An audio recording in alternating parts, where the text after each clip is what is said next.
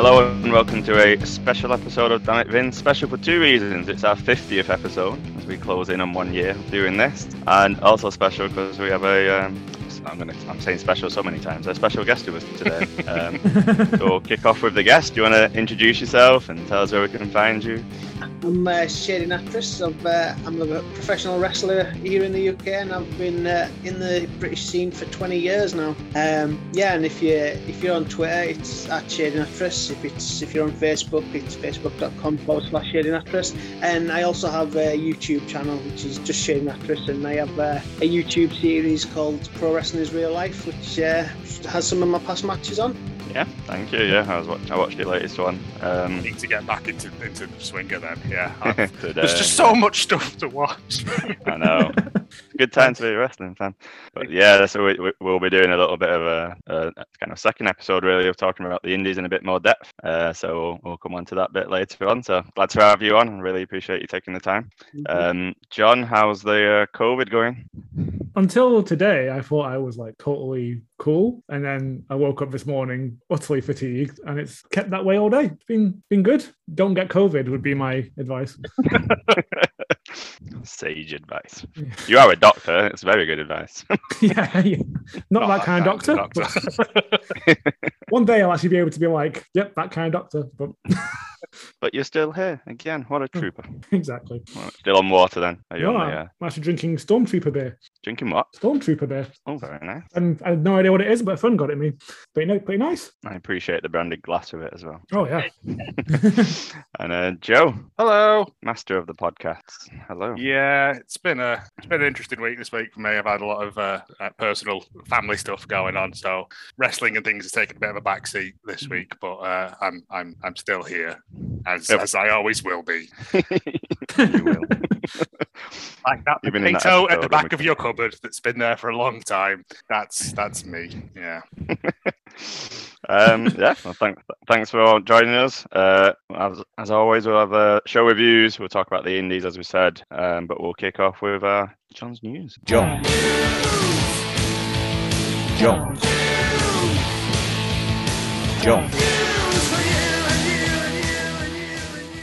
I know I say this every week, but I love that. Love that jingle. We'll start with the sad news. So I read that Rumi Kazama passed away this week at the age of 55. She was a kickboxer in the early 1980s and joined pro wrestling in 86 with Japan Women's Pro Wrestling. She's notable because it split off into two groups, one of which was the LLPW, and Kazama made history as a female president of a pro wrestling company as well as an active roster member. She won the title twice, retired in 2003, and became a singer and actress. And commiserations to... Yeah. So... thing we kind of have to talk about, as much as I don't want to, was the fallout from the Plane Ride from Hell episode of Dark Side of the Ring. Yes. Have we watched? Yep. Fun, wasn't it? I don't enjoy it. Like I knew about it. I think everyone sort of knew about it, but for them to for like Tommy Dreamer to go, it was in the past. What are you going to do about it? And I'm like, it wasn't that long ago. Well, they've talked about it before, but it's been very much like a fun, aren't they funny? Boys being boys. We'll make a cartoon about it type thing. Anyway, I think we're going to. Pardon me, our COVID's hitting me hard.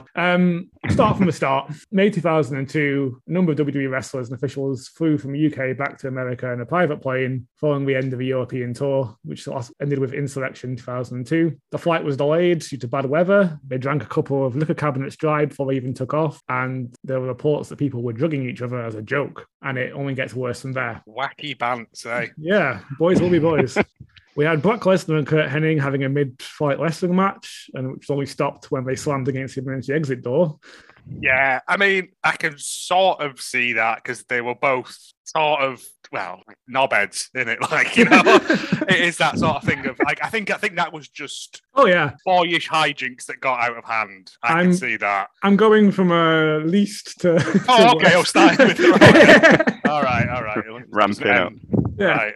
Right. Dustin Rose decided it was a perfect time to serenade his ex-wife on the tannoy. And some other things allegedly as well. Yep. The worst bit, I think Ric Flair is wandering around the cabin in only his robe, goes to the flight attendant Heidi Doyle to ask for a Coke, corners her McGalley, and allegedly tells her to touch his penis.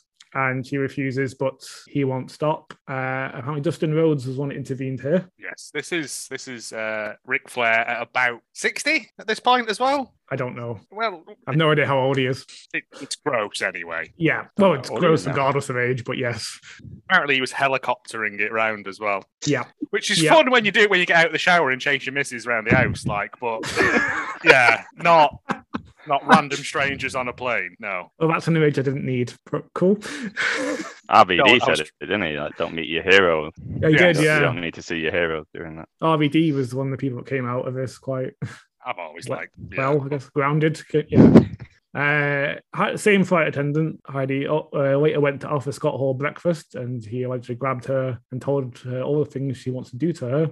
He apparently has no memory of this, but he was so out of it that he had to be wheelchaired through. He passed out. He apparently passed out. Like mid threatening her, I guess it is. He just sort of passed out, and she went okay and walked off. Yeah. It's pretty terrible. She reported this to her employers, but is told that the privacy of their clients must be respected. And she later took WWE to court over this. Additionally, Terry Runnels was told don't sell it after Brock Lesnar exposed himself to her during the tour. She also said, I don't have the exact quote because I didn't want to rewatch the whole thing again because it's horrible. Yeah, exactly. But she said something like, if I went to court every time something like that happened to me, I'd be in court my entire adult life. Which is just... It blows my mind that why would you want to be in that industry then? I mean, it's obviously something that you love, but to have to put up with that constantly must just wear you down so much. Mm-hmm. No, exactly. You get the real impression of what the culture was like at the time. Yeah. There's very few repercussions. Flair was completely unpunished because I think JR said he's Ric Flair. Scott Hall was the least soon after. A couple of days after, I believe. Away, yeah. He was struggling with his alcohol addiction and drug. And I think Kurt Hennig was let go pretty short after this as well. Yeah, I think that's right. But I think that, again, I don't think that had anything to do with this. I think that was just because, it's Vince, isn't it? Exactly. So Flair has made a few statements denying it and seems to be digging himself a very big hole. I don't think we'll be seeing him in AEW anytime soon. No. Tommy Dreamer has been suspended because he made he didn't even do anything on the fly, as far as you can tell, but like his comments were just horrendous. Yes. And it comes just after he did all that nice work with that crying CM Punk fan. Yeah. And everyone was like, what a lovely guy he is. And then everyone's like, oh no, he's a bit sketchy, isn't he? Yeah, he said something like, if that's how she felt, maybe she just not taken the payout and went to the full extent of the law to eventually put this heinous person in jail, my opinion. Yeah, I mean, blame the victim, Tommy. That's what you should do. Blame the victim. Absolutely, yeah. Go against the multi-million-pound corporation of all the lawyers who would drag you and your family through the mud. Yeah, that seems reasonable. But she also said her husband wanted her to do it. Yeah. Which is another story. So yeah. He compared it to people being offended about his double ponytail, but it was such a joke. Yeah, there's jokes, and then there's jokes, isn't there? Like I don't find Mrs. Brown's Boys funny, but I know people that do. That's the difference between a joke and a joke. Not waggling your tadge around and getting a lady to touch it against the will. That's not a joke, is it? That's assault. Yeah, that's exactly that. Fucking yeah. It's such a good year we've had of wrestling. This has put a really big mark on it, hasn't it? Yeah. The bad thing is, all these stories, it all just got down to, well, it's wrestling. Yeah. And you know what I mean? Like, there's a couple of ex-wrestlers in jail over here in the UK, and like, yes, we used to kind of not knowing full details between, like, because I came into the business with my brothers, we'd kind of make comments to each other about joking that that's what was happening, and it turned out, yeah, it was. It's like, oh. Yeah, I'm not surprised, but yeah, that's what happened. Oh, geez. Yeah. I've seen a few more sort of stories come out on forums and stuff, but I'm not going to report them here because I don't have enough. Let's not get sued. Can we afford a lawyer, Joe? I'll do that as well as everything else, mate. Yeah. Have I said allegedly enough? I've watched Quincy a couple of times. It can't be that hard. Yeah, okay. That sounds good. Anyway, I think we'll move on from that now. MVP is out indefinitely for Broken Rib during the RKO on September 13th episode of Raw. Traditionally, what happens is if Orton takes someone out, they turn up in AEW in a few weeks. So that's normally what happens, actually. See what happens That's there. a shame. I know Raw's been rubbish, but MVP's been superb. The MVP of it, yeah. Oh, he has, yeah. Yeah. NXT. We were worried about how much Vince was going to be involved in NXT 2.0. It seems like the first episode, anyway, was Shawn Michaels running the show. And Vince or Bruce weren't backstage, but Vince reviewed the script and he was involved in the creative. And Triple H wasn't backstage because he's still recuperating from the cardiac operation. He did tweet out this week, though, thanking everyone for their well wishes and stuff, and says that he's back on the mentor. So that was nice. That's good. You know. Yeah. No, go ahead. No, we'll get to it when we get to NXT, but I was just like, I preferred last week's to this week's. This week's felt very much like, here's a load of new stuff. Oh, and we're getting a chat show. Oh, God. Yeah. Well, I don't know if it's got anything to do with it, but... Oh, that whiffs of Vince. Yeah, Vince is encouraging NXT towards edgier content, apparently. Includes altered in-ring styles towards more aggression, harsher language, and another point, which is not verified, was more leniency for female character attire. No. USA Network are apparently in support of these. Of course they are, because they've got them for another 8 months or something, haven't they? So probably longer. They signed a new contract earlier this year. Yeah, before all these changes came into play. It stinks of Poochie from The Simpsons, doesn't it? It's just like, and when NXT's not on screen, everyone should be asking, "Where's NXT?" Yeah, it was fine as it was. Why make it edgy? Are they going to have them all skateboarding about? Are they high-fiving, sniffing poppers? I don't know. Yeah, very Poochie. I like that analogy. Grand Metalik is apparently requested his release. Good. His contract is up in 2023, and because of a lack of opportunities and no clear direction for his character. Isn't he a 24/7 jobber now? I have no idea. I've not seen him since NXT, like the start of the year with Lucha House Party. Yeah, last time I checked in on 205 Live, he was doing that. Oh, wow. But you must be the only person that watched 205 Live, to be honest. I think his last match that he had, it was Lucha House Party losing to Angel Garza and Humberto Carrillo. Oh, so that's a while back then, yeah. Wow. And he's super talented as well. So. He is, yeah. Get him out. Get him in, I don't know, Impact or I'd say AAA, but no. Which is the one that's got the X Championship? That's Impact. Impact. So Impact. Yeah, he'd do all right in that. Just get him on screen. Get him some screen time. Definitely. I'd like to see more of him. Also, his intro music was ace as well. It was like a mariachi band chasing you down the street really fast. It was great. And now, finally, John, some good news. Yes, finally. Bring the mood up. Christ. Hey, it's written this way for a reason. We go down and then we go up. Again, this is your news, yeah. AEW's entered into a relationship with the Owen Hart Foundation to honor Owen's legacy. We're getting an annual Owen Hart Cup tournament within AEW, and the winner will receive a cup known as the Owen. Getting Owen Hart merchandise, including action figures, clothes, collectible merch, and he will be in the upcoming AEW video game, which is pretty cool. Oh, no, I didn't know that. No, I mean, I only saw this just before I came on.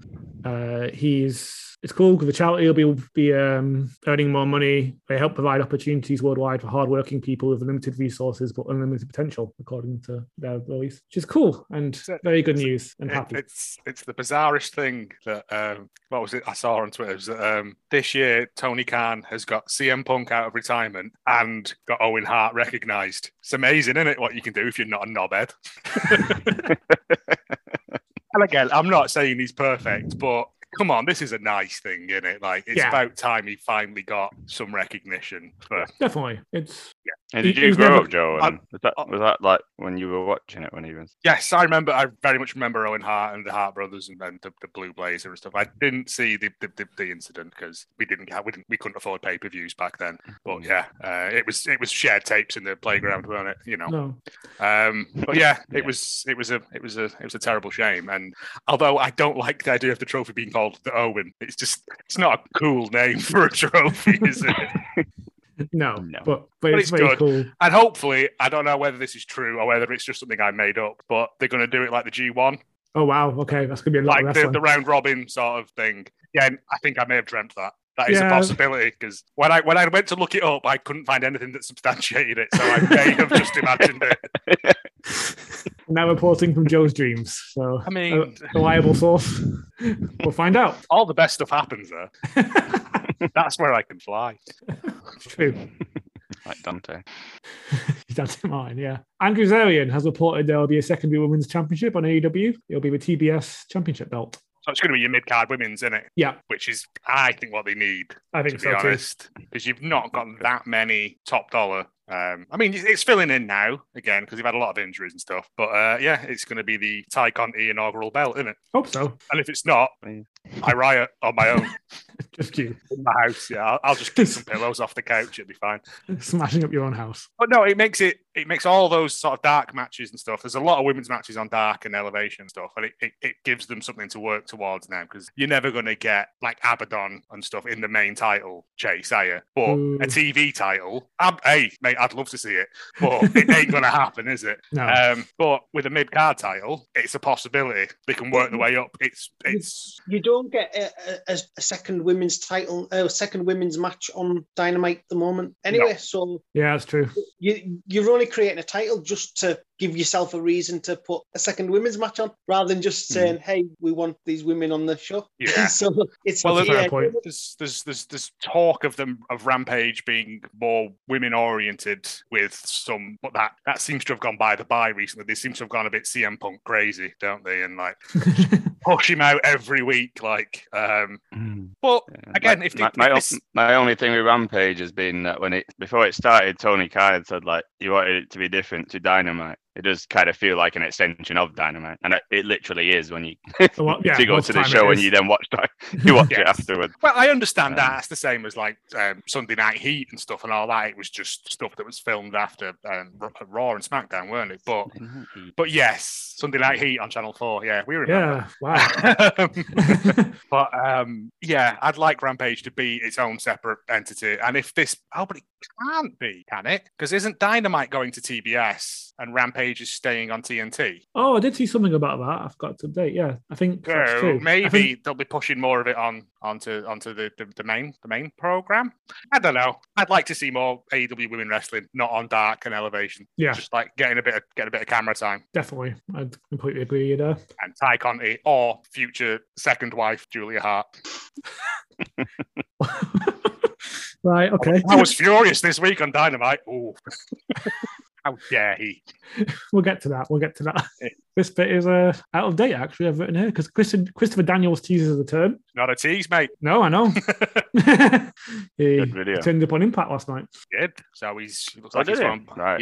Yeah. With his Don't full check fall, anything when I'm with his full fallen angel gear and stuff on. Yep. Was it with his music as well? I can't remember. I But don't yes. know. I haven't watched Impact yet. But yeah, it looks like he's going back to Impact for a bit, do some stuff there. He's done everything that he needed to do in Dynamite, and he's got people over. He had that horrific last match with the Young Bucks. Yeah, that was Although I did see that someone had put Malachi Black's eye and his red eye together, and I was like, I'm into that. I'll have a piece of that, thank you. Yeah, Yes, please. Fallen Angel and like all the weird stuff that Tommy End's been like tweeting and stuff about. You should call your finisher the Blackout, and he's like, no, stop it.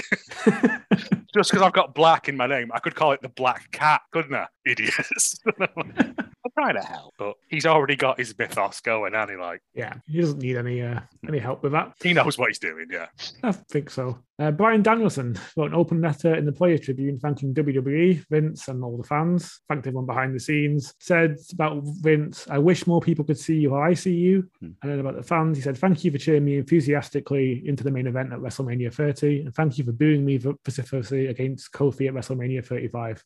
Thank you for crying me when I was forced to retire. And thank you for celebrating with me when I was cleared to compete. Thank you for hijacking that show in Seattle, the last time my dad ever got to see me wrestle. So he hopes the fans follow his journey in AEW, but understands if they don't, saying they've already given him more than enough. Such a nice guy, isn't he? He is. Yeah. He said Vince gave him the best hug he's ever received or something, didn't it? No point burning bridges unnecessarily. No.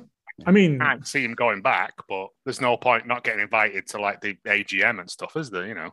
Oh, definitely. Well, he might go back when he's finished his tour as a backstage. Again, there's no reason that he know. couldn't. But yeah, it's just so goddamn nice. He is. Although apart from his weird thing about apples being tree sperm or something, which freaked me out because I was like, yeah, that came in out. a way, they are. Yes, he's not wrong.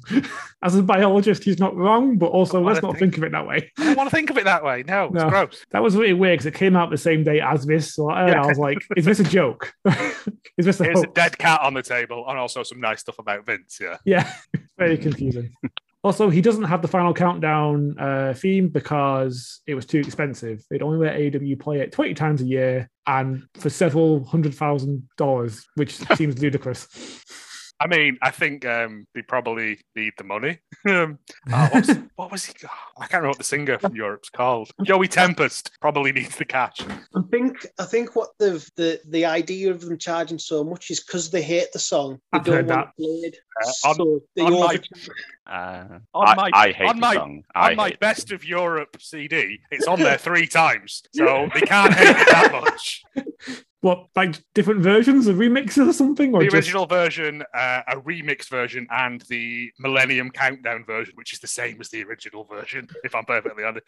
They've got other better songs. They've got Cherokee and there's loads of other good Europe songs, but yeah, it's the one song that everyone knows them for. It's true. Moving on, Ricky Stark says he's permanently replacing Mark Henry on Rampage commentary. Yeah, I'm sad about that. I really like Mark Henry on commentary because he's just like so dry and confused by what's happening a lot of the time. But, I like his little interviews he does before the main event. I think he's still doing those little, and now let's go to the ring, those bits that he does. Because I like them. But if he's just doing Elevation, No, Big Show does Elevation. Big Show does Elevation, and he doesn't. What's he doing then? Oh yeah, sorry, we can't say that. Yeah. Is he just going to be backstage then? That seems a waste because he's got a personality about him. Great. Unless he's moving up to. Oh, he could go up to Dynamite if they're getting rid of JR. That is a possibility. That'd be all right. Yeah, well, we'll see. I mean, I like Mark Henry. Yeah, me too. I've enjoyed them, especially. But I really like the backstage stuff more, I guess. Yeah, well, it's like the JR. We said, didn't we? Like, I don't mind JR commenting, but he gets a bit confused now, doesn't he, about what's going on? But his backstage interview bits and stuff. His sit down interviews are great. Just let him keep doing that. Yeah, I'd agree with that. And bring him out for like pay-per-view stuff. Make it feel special. Putting him on a bigger stage to mess up isn't probably the best idea. Everyone just goes, oh, it's JR, innit? Like, you just let it. I mean, Tony Khan's backstage going, right, he said Ruby Riot, he said Big Show, right? Just cutting checks. There we go, it's fine. Or does WWE? That was the best. He does say WWE. Yeah, I mean, but he's like the constant in everyone's wrestling, isn't he? Like, he's always been there. Yeah. It'll be weird when he's not doing it anymore, to be honest. Yeah. They'll do that weird thing that they did to him. I'd personally be happy for him to be gone and not sour his name even more. No, fair enough. Backstage interviews are what he should do because they can take them as many times as they want, can't they? Like the sit down interviews and stuff. But also when he dies, you know they're gonna do like a weird, like when what's he called? The announcer died and they had like the microphone drop in and it was all done by old recordings. They're gonna do that, aren't they? They're gonna have someone with a soundboard going, get some. Yeah, it's Sorry, I can't clap me up. The G1's kicked off in New Japan. Have you seen any of it? The first G1. I'm already behind. I've seen bits of it here and there, but I just don't have time at the moment. No, that's fair. Okada versus Tanahashi is a very good match. Sonado and Tama Tonga is great, but I just love Tama Tonga constantly trolling people. Shingo versus Ishii is good. Ibushi had a shock loss to Takahashi. Naito got injured during his match with Zack Sabre Jr. It's his left knee, and he's got no timetable to return, which isn't a good sign. All his matches will be counted as a loss via forfeits, so all his opponents get 2 points. Today I got to watch Shingo versus Zack Sabre Jr. Just before we came on, and Zack won that, so he's beat the champion. He's won all his matches so far, so that's interesting. See where that goes. You're the one who did the great promo about Boris Johnson. Yes. Yes, he is. Yes. He's also the one that Joe likes because he swears constantly in the Tokyo Dome. Yeah. I like swearing. What can I say? They'll rarely get to hear it unless it's shit on Dynamite, which they've ruined that word now. That recently, yeah. Yes, I know. Well, it was Chuck Taylor, wasn't it? Who was like, I don't want to say shit on TNT anymore. Because he's been pushing for ages to be the one to say, you get one in the second hour, apparently, every week. Or you used to. I don't know whether they've changed the rules on it. And he was pushing for ages to be the one person to get to say it, and they never let him do it. And now they've let everyone do it. Yeah. Oh, that's not fair. Poor sexy Chucky T. More stuff about Bronson Reed. He says he's in talks with major promotions. He can't say which, but he thinks what he does, because he says, I do think what I do offer, I don't think AEW really has that. Impact has some bigger talent, but no one is really in that mold. I think I'd fit in Impact or AEW. He also says, I'm a huge fan of it. I did wrestle in Japan. That's somewhere I'd like to work again. But granted, visa immigration is sort of difficult at the moment. So Japan's a bit scary at the moment, isn't it? It is, yeah. Goddamn COVID. Again, I just want to see him back doing what he does, man. Yeah, It's so good. Well, hopefully soon. Also, it feels really weird that they got rid of Bronson Reed and they've replaced him with what's he called? I want to say Calamity Jones, but that's not his name. Odyssey Jones, thank you. And it's like, it's the same big guy gimmick. I mean, Odyssey Jones is tremendous as well. And Odyssey Jones versus Bronson Reed would have slapped so much big man meat. We'll get to that. Okay. Oh, yeah. I can't wait for this. Matt Cardona announced a retirement from Deathmatch Wrestling, which I assume means he's also retiring from trolling the GCW, so I'm sad about that. He had a good run at it. Leave him be. Oh, I loved it, man. I'm not coming from him at all here. It was great. Big E never thought he'd get the Goldberg match, but now it could happen. This is the big meaty men slappy meat dream match. The one Goldberg match I actually want.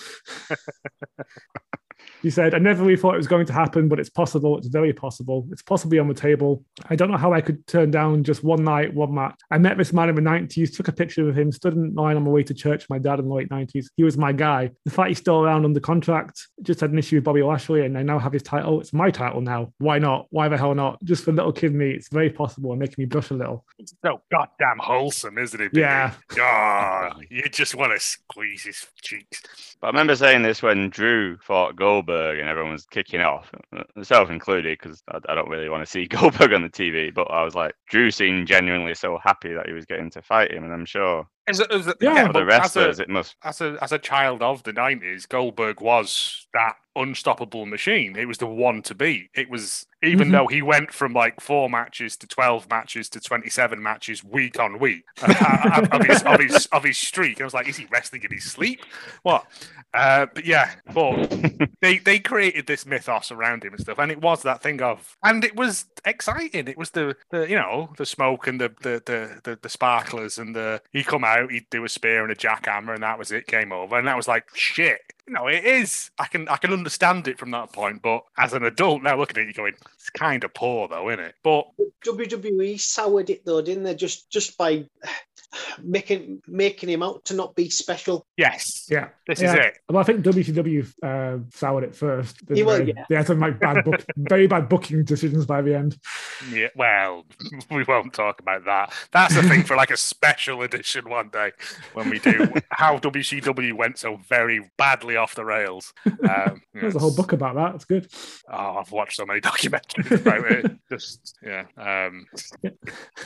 I don't know. I'd think between Goldberg and Big E, you'd get a good 12 minutes out of them. That's a long Goldberg match, yeah? You love putting times on Goldberg matches. I've never been right at all, yeah. Are you including the intros in those 12 minutes? I'm going to say yes. Okay, so a 4-minute match.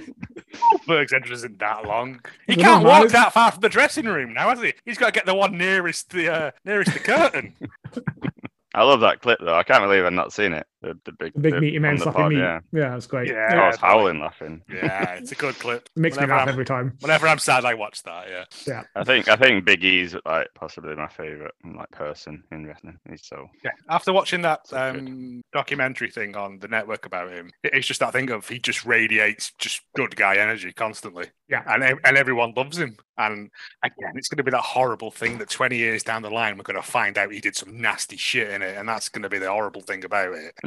I hope not. I don't No. think so. No, I think don't so. believe for a second. Big E is as pure as the driven snow, and I won't hit anything otherwise. Okay. Two lots of nice news. Carrie and Costa Scarlett are engaged, which is nice. Is she ever appearing on I don't Raw know. then? Maybe. I didn't actually realize they were together until I was said. I thought it was a bit. No, yeah. He And needs to Jen- start cutting Miro style promos about it. I'd be back on board then if he's like, I go home to my flexible wife with all bits of metal glued to her face and stuff. I'd be like, fair enough. Certainly a possibility. Johnny Gargano and Candy Soleil had a gender reveal in a fun video. We weren't two things. They're having a boy, and Johnny has a stalk guy called Mork. I love Johnny Gargano. It's just a dumb thing. Did you see the great video. the When he clip? said Someone I had the prison idea. in the clip in the Johnny Gargano video where he's going on about prison, and it's just again they should just have Johnny Gargano being like just a dumb goofy guy doing it because it's you need that. It's not going to happen. He's going to get booted from NXT 2.0, isn't he? Because he's not edgy enough. Yeah, Or they'll start having doing pranks on people and stuff. It's going to be terrible, whatever happens.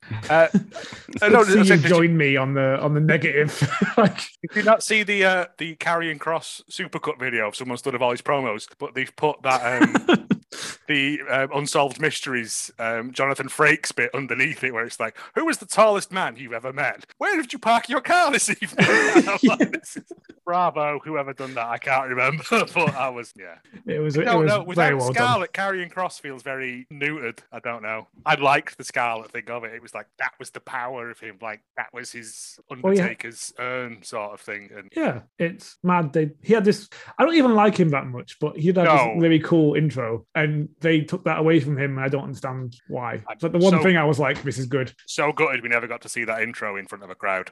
We never did we? He should have been on NXT. He should have just went straight onto main roster. Yeah, he's exactly a Vince guy. Yeah. Well, you'd think, but apparently he's upset someone somewhere. How tall is he? Like in real height, not shoot height. Adam Cole's 6'2", apparently shoot height. Is it? Apparently so. Yes. I did not know that. Yeah. Even though there's pictures of him stood next to Zack Sabre Jr., who is legitimately about 6'3", I think. Yeah. I've stood next to Adam Cole, and he's not much like different to my size, and I'm definitely not 6 foot. That's what I mean. It's That's the end of the news, guys. Onto the show reviews. We'll do these quickly because I want to speak about the indies especially. Just before we start, I meant to ask Shady, what promotions do you actually watch like, on the regular? Oh, as many as I can. NXT is one that I watch every week. I always watch Dynamite. I try and keep up to date with Dragon Gate. As much of like the GCW and Black Label Pro and people like that in US Indies. Just as much as I can, really. not a bad mix, that one. Cool. I'm very much contemplating buying the GCW. It's not Homecoming tomorrow, is it? What's the one they're doing with Minoru Suzuki versus Homicide? Yeah. Solely tempted by it because I can get it in a double pack with that and the emo fight they did yesterday, I think. Yes. Which I'm very tempted by just because apparently Nick Gage is yelling at the crowd, getting them to sing Welcome to the Black Parade. And I'm like, I want to see that. That's worth the money alone. That's worth the 12 quid. Yeah, definitely. I've saw that clip on Twitter. Oh, is it on Twitter? Oh, right. I'll just watch the clip on Twitter then. Nick Gage, man, he's just happy to do anything, isn't he? He's great. I'm glad he's living his best life now. Yes, yeah. Yeah. Kick off with Rampage then. Do Rampage and then into the Grand Slam. Yep. What stood out for you, John, in that? Well, as you know, I will watch anything involving the Lucha Bros. So Butcher and Blade Lucha Bros. Good fun match, right? Oh God, sorry.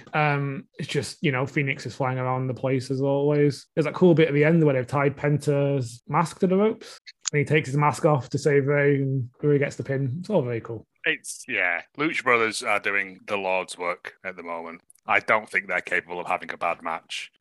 Butcher and the Blade, especially. Now the Butcher's back as well. Apparently the nicest man in wrestling. All right, LSU, no worries. Yeah, it's that. The only other bit I can remember from Rampage, it's been a week. This is the problem with doing them like a week apart. Was the Ruby Soho, Britt Baker segment. Oh, the promo, yeah. Yes, which I'm not normally a fan of when they bring real world stuff into it, but I enjoyed this. It was fun. No, it's great. I don't know. I quite like when they blur the lines, especially if as long as if we're not actually shooting. Oh, it's all pre-approved, isn't it? Yeah. But it was fun. It puts them both. I mean, I think AEW are suffering at the moment from having a deluge of faces who everyone hates because after Cody this week getting booed and. I don't know. I feel like Cody's kind of self-aware about it now. He did a tremendous job of turning the match around and giving them a reason to hate him. Yeah. But he is the Homelander you order off Wish, isn't he? Yeah. Yeah, that's fair. But apart from that, I can't really remember anything else from Rampage. We had Bunny and Anna Jay. Yeah, was fine. The It's Ruby fine. and Britt promo. Yeah, I was just saying. I'm swapping computers. It's fine. Yeah. Did you It Did you do Miro's line? I celebrate with my God up high and my Time. wife down below. Yeah. He's just a dirty boy, isn't he? Yeah. I love him. Um, Other than that, I can't really remember anything about Rampage. It was fairly. Well, The Lucha Miro Brothers murdered. match was the best thing in it. Yeah. Oh, and Miro murdered Fuego, and we're getting Sammy Miro. I'm kind of annoyed that Miro didn't then smash up Fuego's car like Zangief in Street Fighter, like just spin around and smash it up. But man, Miro would be a great Zangief in a new Street Fighter song. he's Bulgarian, not Russian. You're racist. No, but he just. He I can no, believe he he would could be. smash a car up with his bare If they hands. recast it now, he'd be better than the guy who played him in the Jean-Claude Van Damme film. Which, Oh, what a film! yeah, I went to the Even- cinema to see that. I'm so sorry. Go on to the. Have we all watched the Grand Slam? We have. Yeah. What were your thoughts, Shady, on it? What? Well, it was just that Omega Danielson match. You couldn't really fault it, really, in my opinion. No. For a first match back for Danielson, it was pretty full on for him. No, it was. It was that. His chest looked like hamburger meat. Oh, and that avalanche dragon suplex. Oh, Looked. that gave me the fear. That Glad he didn't land like you normally do off that. 'Cause, Oh yeah, he flipped round to his chest, didn't he? yeah, thankfully. Well, it was the dragon suplex on the ramp as well. He sold the fuck out of his neck on that. Yeah, it was man. I said I deliberately slept on the couch so I could get up to watch this. I was like, I think your wife doesn't listen to this. she's hopped up on drugs at the moment, mate. She's fine. She's had surgery. It's fine. I've been feeding her and stuff. It's not like I'm being mean. It's not like what happened at Baby Jane style situation. But no, it was It's just, so smooth, though. it was just like I went, that was half an hour. Yeah. Shit. Yeah, because it flew by. And yeah, I mean, if that's their first match they're having, because they're building up to summer, aren't they? They've got another one in them at least. Oh yeah. Did anyone see the draw ending coming? Or... Yeah. Okay, I didn't. Looking back on it, I'm like, oh, it's really obvious. Yeah. But I didn't. But I'm at the glad time. they didn't do the sort of had him in a submission move. Yes. Or do he pins him with 2 seconds left to spare sort of thing. No, they were just kicking Just the the shit fact they out were of each just other. kicking the fuck out of each other. Yeah. And the clock went down and they went, let's keep going. And I was like, fight forever, please. Yeah. And they got that chant, didn't they, during it? About 3 times. Yeah. It's just seamless. Like when he was doing the running knee and he just caught him and power slammed him. Yep. Yeah, so smooth. Oh, power bombed him, sorry. I was like, yeah. Absolutely. Like, yeah. It's not science rockets. You know why? Dynamite have been putting banging matches on first because that's how you get people's attention. Also, everyone that's been going, oh, where's Daniel Bryan gone? Let's go and watch his first match on Thingy. Oh, this is good. I'll watch the rest of this program now. It's smart. It's not having someone come out and cut a 30-minute promo at the start of your Raw. But you have it as the main event so that they start watching it, so they watch the whole show to get there. Because a lot of fans might go, okay, well, I've watched Daniel Bryan now. Knock it off. But then you also go, there's Ruby Riott at the end. I recognise her as well. I'll watch that. Oh, and there's Malachi Black as well. I'll watch that. Well, they wheeled CM Punk straight out, didn't they? And they wheeled. Oh, CM Punk was straight down that ramp. After the match. Stay watching. To be fair, I think actually, they did push out apart from the MJF match. I think all of it was ex-WWE, wasn't it? Yeah. Yeah. I don't know. Get its eyes on a product. I don't know. I guess it's smart. I don't know. I didn't mind them highlighting the women in the main event. No, it worked for me. Britt Baker it did take me by surprise so when I went to sleep, I was like, in my head, I should wake up at 5. I said, shall I set an alarm for 5 a.m. because I can watch Dynamite before I go to work? Because otherwise, I'm just watching it traveling, and I wanted to pay attention. I actually woke up naturally at 5 a.m. So my brain must have been like, we need to watch this. And when it started with that, like even in my sleepy haze, I was like, wow, we're starting with this. I was like, okay.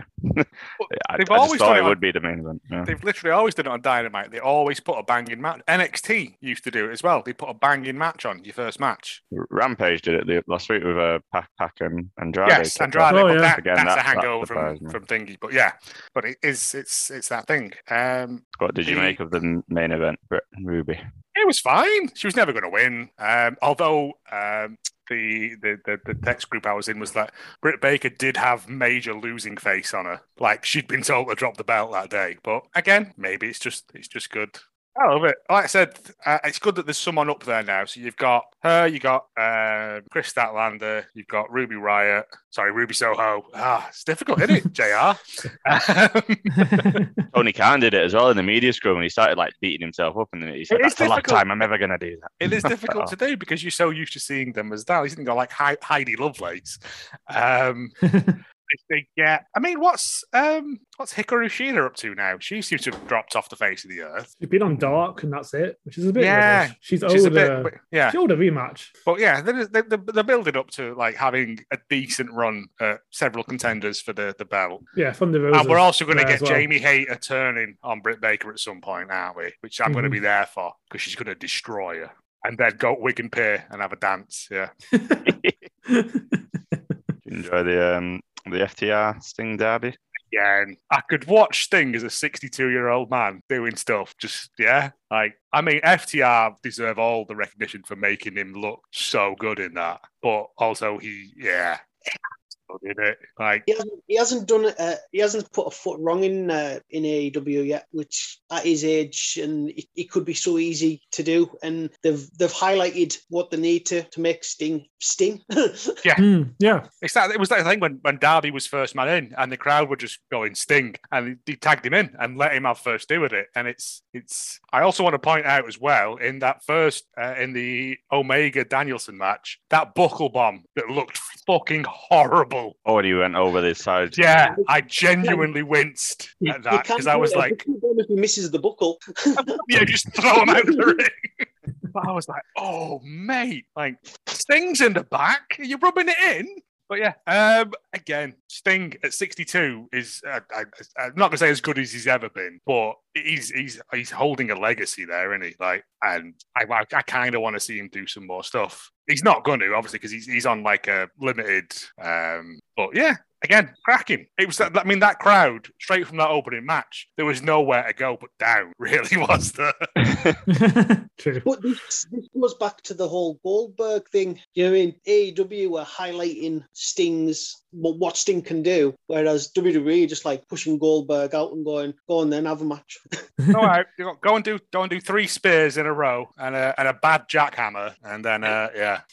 Well, I think Sting for a title. I said it's that thing of Sting was on the bench for what, 15 years? Something like that? I've no idea. Long time. He had his, before AEW? Yeah, how long was he out for? No, he was in WWE. No, I mean not. I mean, like since he wrestled. He wrestled in WWE. Yes, but when? How long since his last match when he hurt his neck? 2015, I think it was. Really? Yeah. Oh, I thought it was longer than that. Because it was the year I got back into watching wrestling when Seth cashed in, because it was the match against Seth at Clash of Champions. Yeah, you're right. I think Clash of Champions. Yeah. So yeah, it's about 5-6 years. Well, for a 62-year man to go, I remember watching that match. I was like, I'm confident in my neck stability. Throw me through some tables. Yeah. Possibly do it. I'm sure he took a couple of pile drivers as well, which, yeah. He took a powerbomb one week. He took it and he sold it like, it's, again, he's been doing this long enough to know his abilities and when to, I can't do it this week, I need to rest up. Yeah. And they'll go, okay, that's fine. We'll put Darby out there and just have him throw himself off like a combine harvester or something. He wouldn't have wanted his last memory in the wrestling ring to be that match, because it was quite horrific to watch against Seth. Yeah, it was horrible.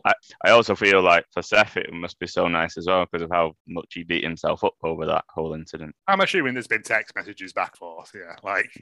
But again, I'm a big fan of Dad and Lad. It's a good tag team. Like the Sting of the Hill thing. Yeah.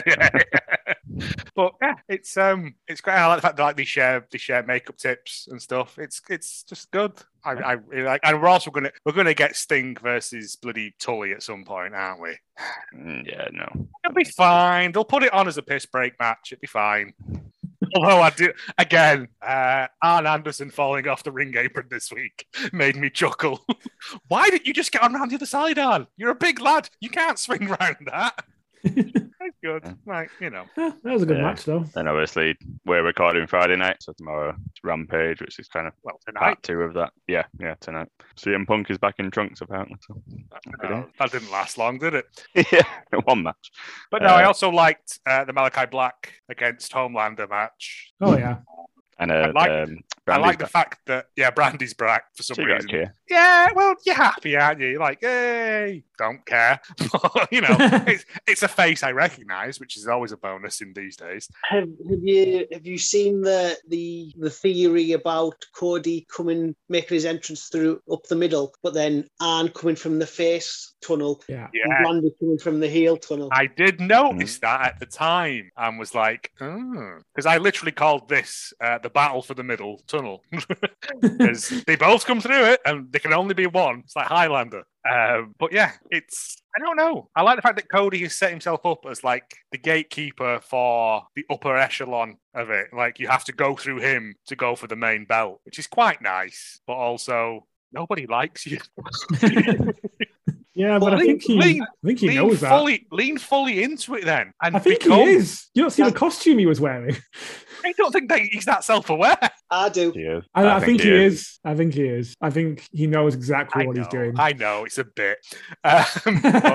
No, yeah. After the Anthony Ogogo match, where he came out riding an eagle, I was like, okay, right, we're doing this thing, are we? Okay, right. Yeah, that was it. I'm looking forward to the second part tonight. Yeah, and MJF being an absolute shithouse. Brian Pillman Jr. was never going to win. He put up a good fight, though, didn't he? MJF laid his hands on Julia Hart. Not happy about that. Although then I'd realised she's 19, so I can't say that anymore because it makes me come across as creepy and weird. So that, Joe, to be honest. Yeah. I didn't realise she was so young, and I've just looked it up now and was like, I'm going to have to delete all that, then, aren't I? Yeah. But it was good. It did neither of them any harm. It just makes MJF look more of a dickhead than he is. And his parents come out and release like a small video this week saying, "We're sorry we ever gave birth to him," or something. And I was like, there's something along those lines, yeah. Fucking hell, son. My big issue with the Brian Pillman part was the week before when he'd ran out after MJF was giving his sister some grief and his mum. When Brian Pillman came to make the save, he stopped and got the crowd behind him. Yeah. Now, if somebody's like abusing your family, you don't stop to go, "Hey, look at me." That's a good point. Very good point. I hadn't spotted that. But yeah, you're right. No, it was fine. It was a good match. True. I like Brian Pillman. I like Varsity Blondes. I like that. Yeah, like I said, we're never getting that triples belt, it would appear. So Give me a trios belt. Keep sending your letters. No, it's getting expensive, mate. And Tony can't keep sending them back, and they're just full of spit when they come back as well. That was that was Dynamite. Looking forward to Rampage tonight. NXT 2.0. You have to keep saying 2.0 now, don't we? No, I don't like that either. Especially when it's the third incarnation of it. We don't talk about the game show. Period. It's the Love Island version of it. When it was that, Triple H wasn't in charge at that point, was he? No. Who was? No, he was a mentor, wasn't he, at that point or something? No, I don't think he was anywhere near it. They had that Tough Enough and all that stuff. Oh, I might be getting confused with that. Yes, because I watched that video where he berated some lad for selling badly. If you sold like that for me, I would punch you in the face for real. Yeah.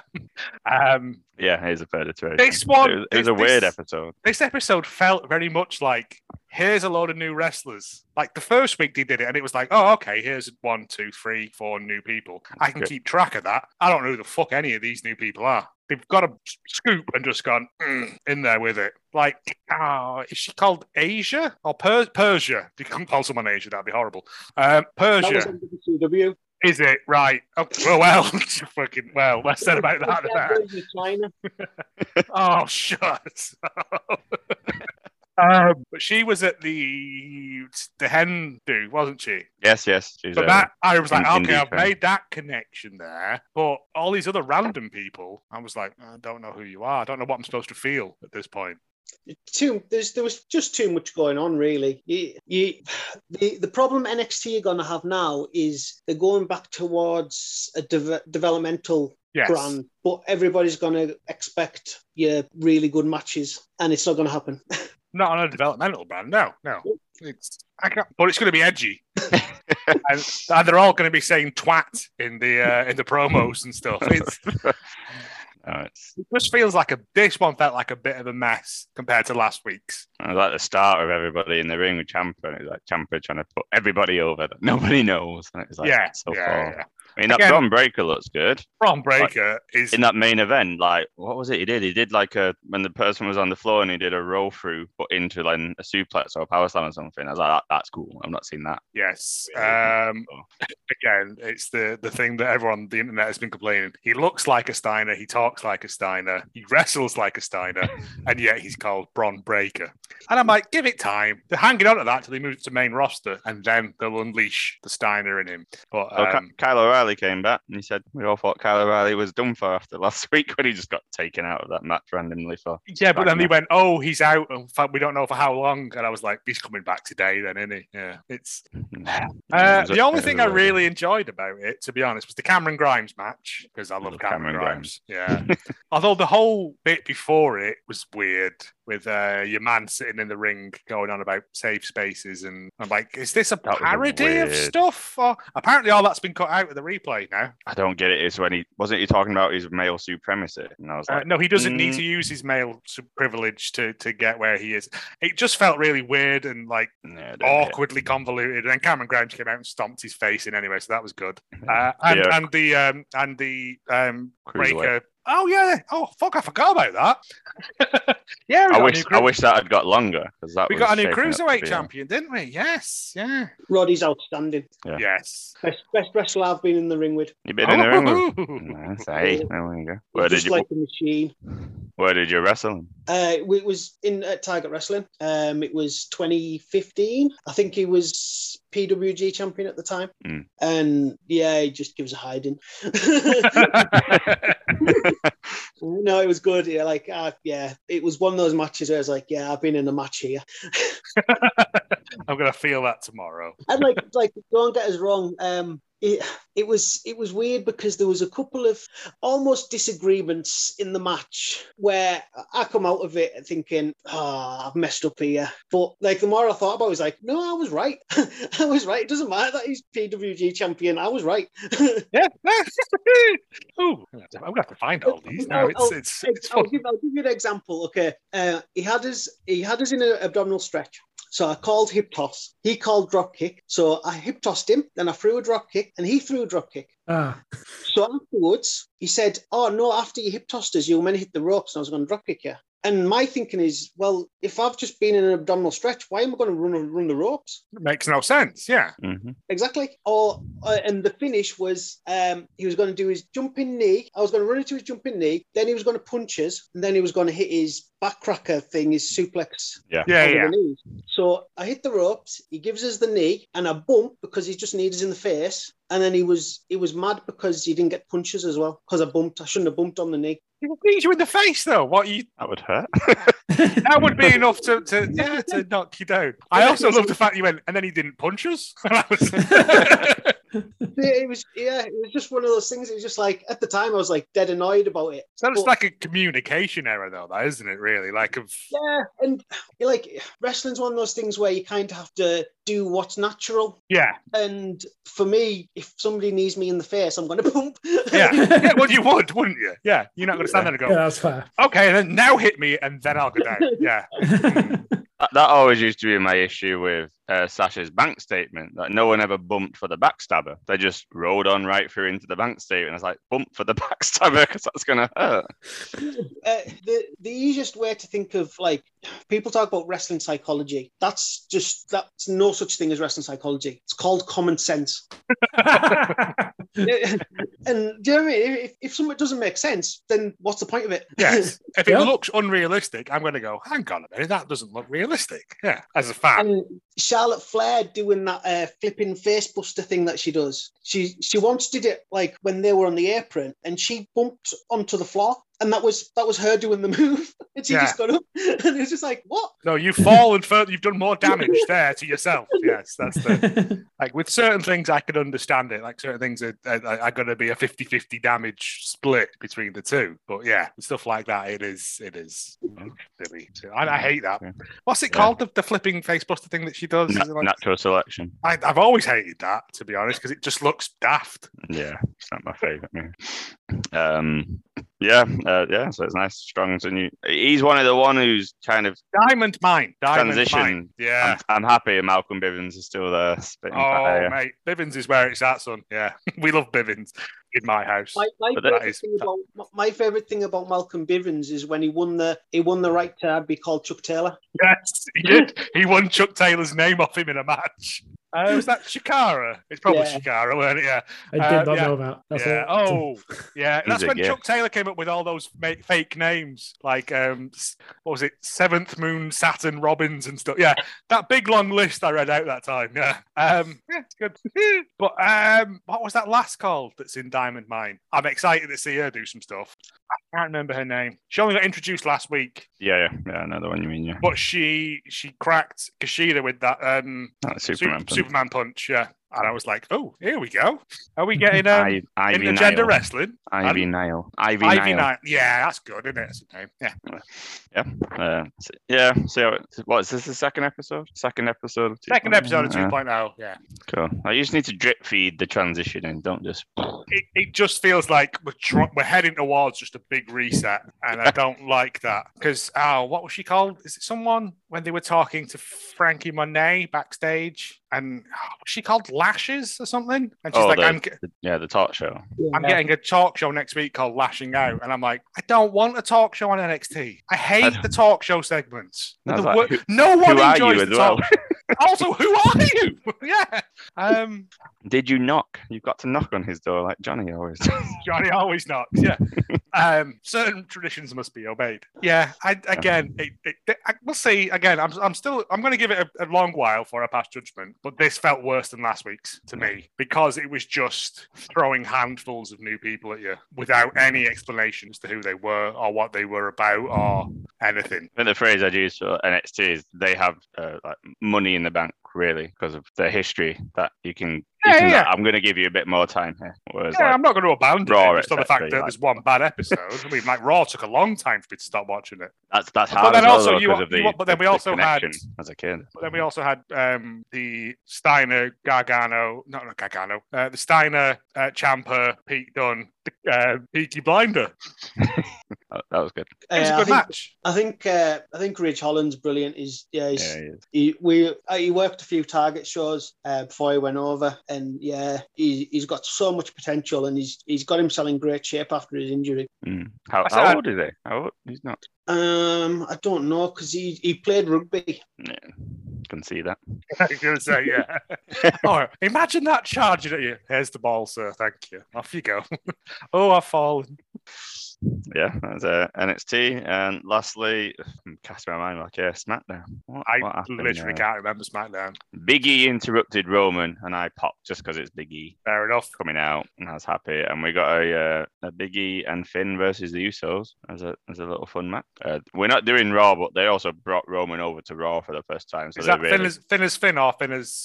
Finn as Finn. No, actually, that's what was good. Finn actually explained the demon. There was actually SmackDown had some weird continuity going on. I was like, okay. You're explaining stuff. Again, they've been getting my letters as well then. Yeah, so he explained the demon, and he said basically he's grown up with everybody doubting him, that the demon is a manifestation of everybody who doubted him, and I don't summon the demon summons me. Okay, I'm down with that. I can live with that. I was like, well done. You're trying to put some sense into a nonsensical thing.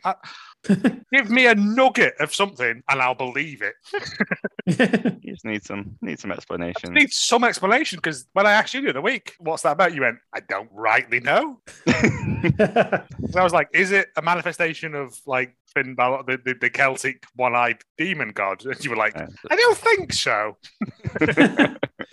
No, I enjoyed that. And also continuity, and this is cross-brand as well. Seth basically said, I need to finish off Edge. But the reason he said he did it was because he watched NXT, and during, in between matches, Beth was asked how Edge was recovering. And she said, Adam's at home recuperating. And Seth brought that line up and said, not having that, I need to finish him off. I was like, okay, I like that as well. So it's developmental and also canon. Canon now. And I mean, I've enjoyed the Seth Edge matches. Have been good. And I will take a rubber match there. Other than that, Roman grilling Paul Heyman about, do you know Brock Lesnar was at SummerSlam? I mean, that's all good. They're doing some good bits there. Yeah. I think he said to Heyman, is he going to show up at Extreme Rules? And Heyman said no. So then Roman just looked at him and went, well, how do you know that? And Heyman just went into panic mode. So it's just a shame, or just regular rules. That's this weekend. Normally we'd do predictions, but more bothered about the indie stuff. We'll still literally could not give a shit about Extreme Rules, mate. and plus, there's right.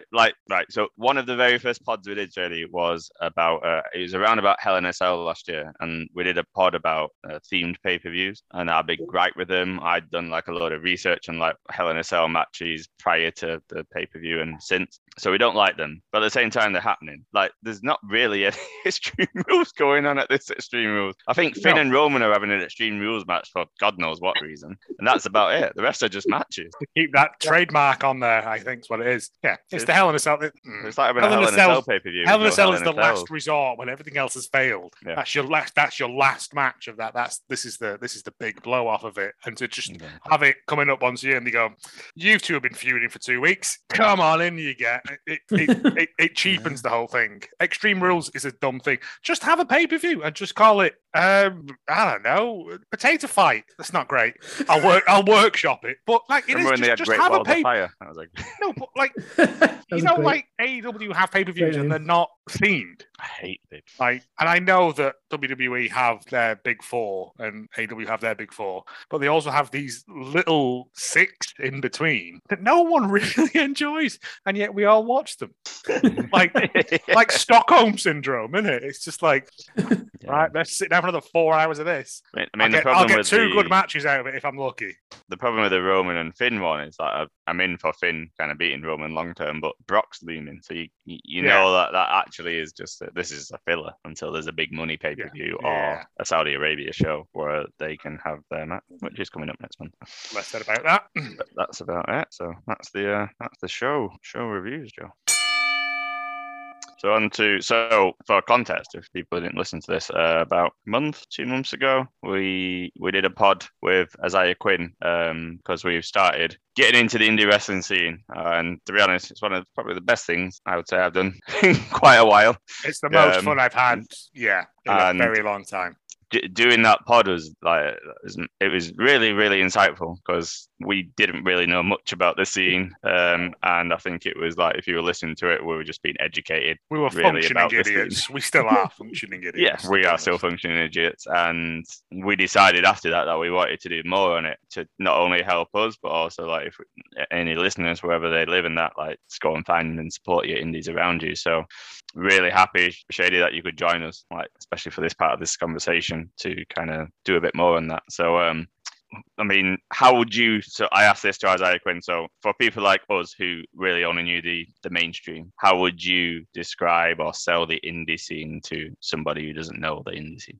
Well, for me, it's what you see on the TV, but you're part of the atmosphere. If you buy tickets to a WWE show, if they're touring over here or whatever, you see it in the distance. Whereas if you're on at an indie show in the UK, you can literally be part of the show.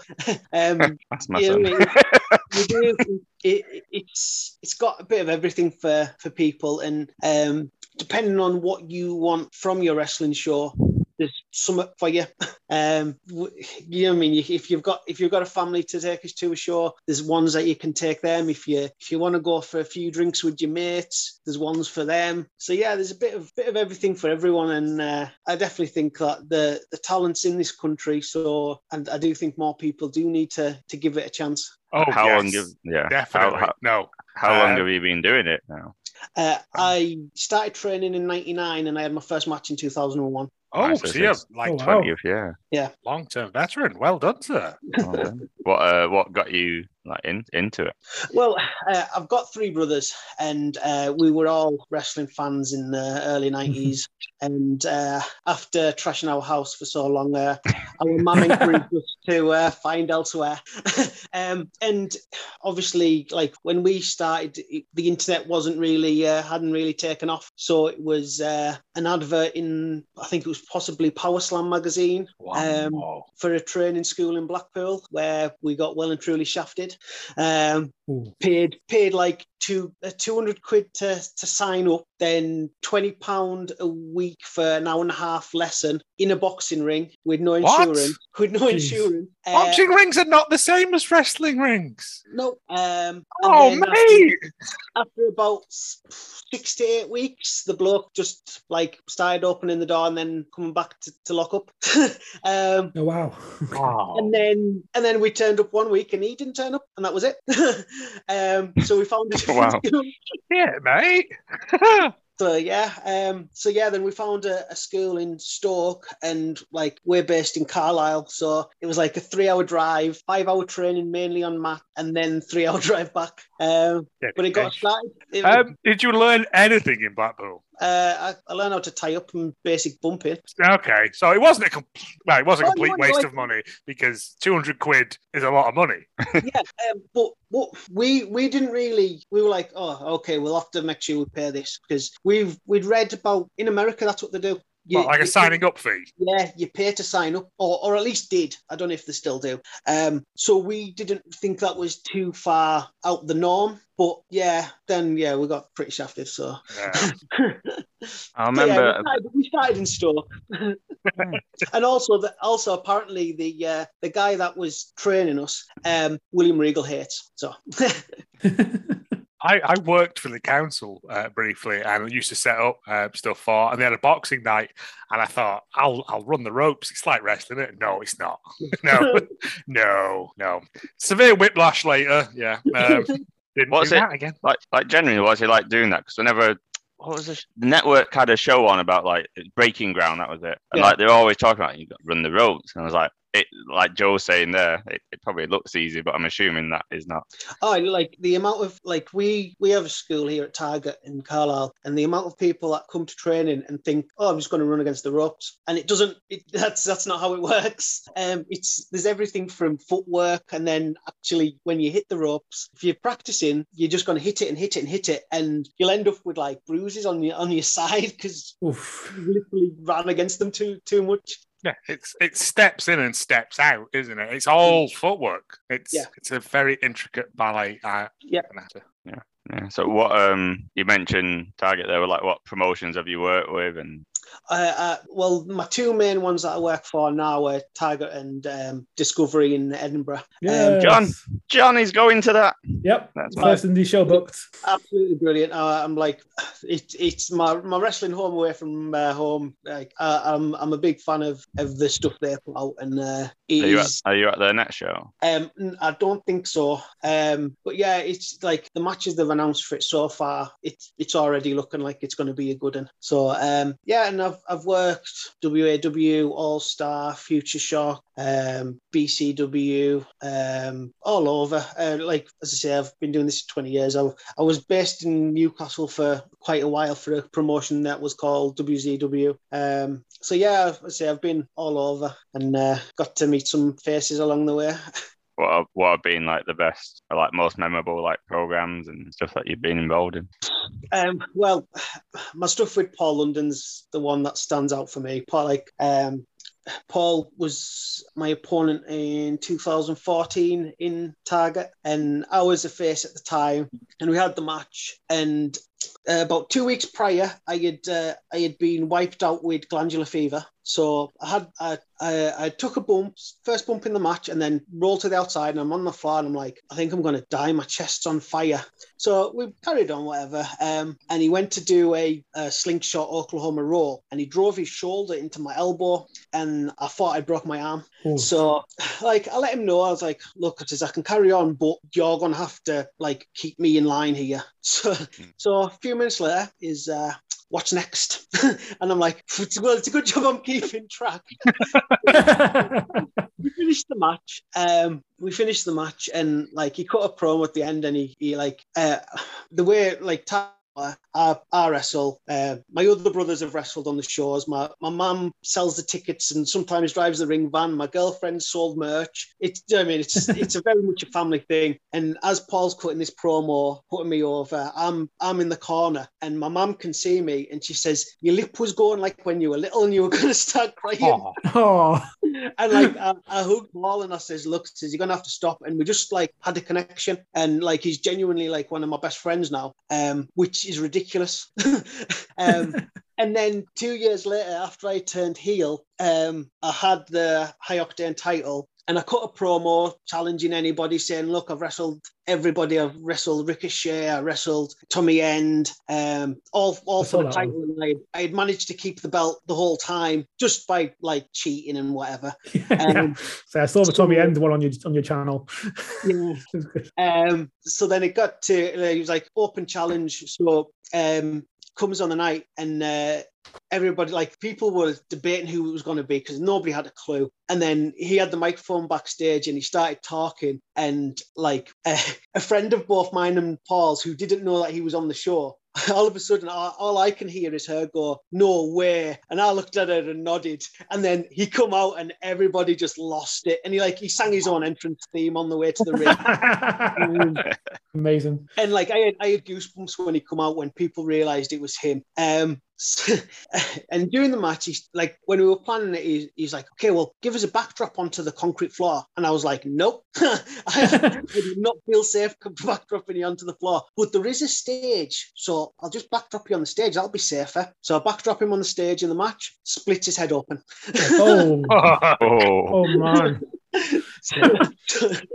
So then we finish the match, like get towards the end, and the finish, like looking back, I don't know why I agreed to do it, because basically I went for a top rope Rana, and as I was upside down, he pushed me off, so I took a front bump. But it was thinking about it, the leap of faith I had to upside down, and I just did it. And then did that, hit the shooting star press, got the 3 count. Luckily, he was going over and getting the 3 count on that because he knocked me out. Oh wow! I didn't come round until after the 3 count. But it was, and it was a moment, and that's, for me, that's what wrestling's about. I don't give a shit if I win or not. It's if you get that moment where everybody's bought into it. Yes. And that's it. And because my heel character is I hate wrestling fans. That's my t-shirt. I love that I saw t-shirt. that. Yeah, it was great. And it's like I've been told, well, that's not a character, and then they watch my matches and go, I get it. Yes. And it's just basically I'm a veteran that's miserable. You become jaded with it all. Yeah, and like I'm creative enough and I understand my character enough that if you give me a match with somebody, I can find a reason to be grumpy about it. Like when like this week's was Spud on my YouTube channel. It was me and Spud, and I had cut a promo building it up, saying, "Well, we used to be on the same shows together. Why do you get to go to Impact? Well, I'm as good as you are, so what that's not fair." So then you've got a gripe in the match. Yeah, you give them there's legitimacy to Yeah, absolutely. And then like you have your match, and people like. I'm pretty good at making people not like me even more. Another You are. Sorry, I watched one of your matches and I came out of it kind of disliking you, even though, like, which I thought was an excellent work because I've watched several of your matches and yeah, I don't know, like, it's a good effort. I don't wrestle as a cool heel. I wrestle as a heel because I'm the bad guy, and that's my job. And then what I do is I then actually wrestle, and people go, "Oh shit, I forgot he's good." He's got moves, and to be fair, I'm always a fan of the arsehole heel, yes. Like the one that is a legit shit house heel, because that's what heels are supposed to be. You're not supposed to be like boo a bad guy, but that smokes cigarettes at the front of class. You're meant to be a knobhead, and I like that. Like one of the Target's favourite chants is "shitty mattress." Low hanging fruit, mate. Boo. So basically, I got some t-shirts done and says, look, Target Wrestling have put these t-shirts out. Like, if I see any of these t-shirts out in that crowd, I am going to go mad. Most t-shirts sold ever. Like, wrestling's really, really simple if you want it to be. Sure. And like another one that I enjoyed was the last Target show that we had which was myself and Luke Ross, which I don't know if you've seen on Twitter. So it was for the vacant heavyweight title, and Luke thought I was going over. Oh, okay. So then what he thought was just before the finish, I didn't kick out. Oh. And like he was in tears, like legitimate tears in the ring because he'd won. Oh man! Oh man, I love when you can get that real surprise into wrestling. It's great. He had a lot of his friends had bought tickets because he was a title match for him, so it was like the biggest spot he'd been on the card. Yeah. You go and watch your mates. Yeah. So as I say, like how else do you get a better real reaction? And by not telling him. Yeah. Oh, mate, that's dirty as fuck. I love it. It's so good. When like it's out, the Target have put the video on their YouTube. If you look at the finish after the 3 count, one of the first things he does is look down at me and was like, "Shit." Oh. But, like the way that the match went, it was like the icing on the cake, and like it was perfect. Like it's probably one of the best all-round matches that I've had because it told a good story. It built everything. The fans were into all of it, and like I needed to make Luke look like a main eventer, and he'd come away looking like a main eventer. And then you're fighting him this week, aren't you? And is it 2 out of 3 falls, Matt? 3 falls, and I hope he's not going to shaft me like that. This will be going out before tomorrow, so don't give spoilers away. Don't do a CM Punk. Yeah, that's lovely. Yeah, we'll have to find that. I love real moment. Oh yeah, absolutely. And as I said, that's like probably the best stuff that I've done. I don't think I've ever won. But I'd say at the end of the day, it's not real. If you're gonna cause a carry on about winning and losing, then you don't understand professional wrestling. Yeah. And I do think a lot of people don't get it, and even a lot of the good wrestlers don't get it. I'm very, very picky, and like I've been doing like match critiques and stuff for people. And the amount of times where I give the feedback and the reply is, I didn't even think of that. That's like, or I've never been taught that. And it's like stuff that like everyday stuff for me, but you don't know what other people teach and other people don't. at the end of the day, there's no right or wrong way in wrestling as long as it's safe. Yeah. But there are ways to get more out of stuff, and it's learning that. Can you give like an example of that? Like, so you're saying like a critique you give that they'd be like, oh, I didn't think of that. Like, what would be an example? Something like some basic, like somebody who does say the finishing move is an RKO, but then like the set move will be a back cracker or something, a backstabber, and it's like, well, why? That doesn't make any sense. Like I used to use RKO as my finish, and all my offense they took front bumps. Yeah. So I do a crossroads, which I was doing a long time before Cody Rhodes was doing. In fact, I call it a roll of the dice after Reno from WCW. Nice. I was going to say, yeah.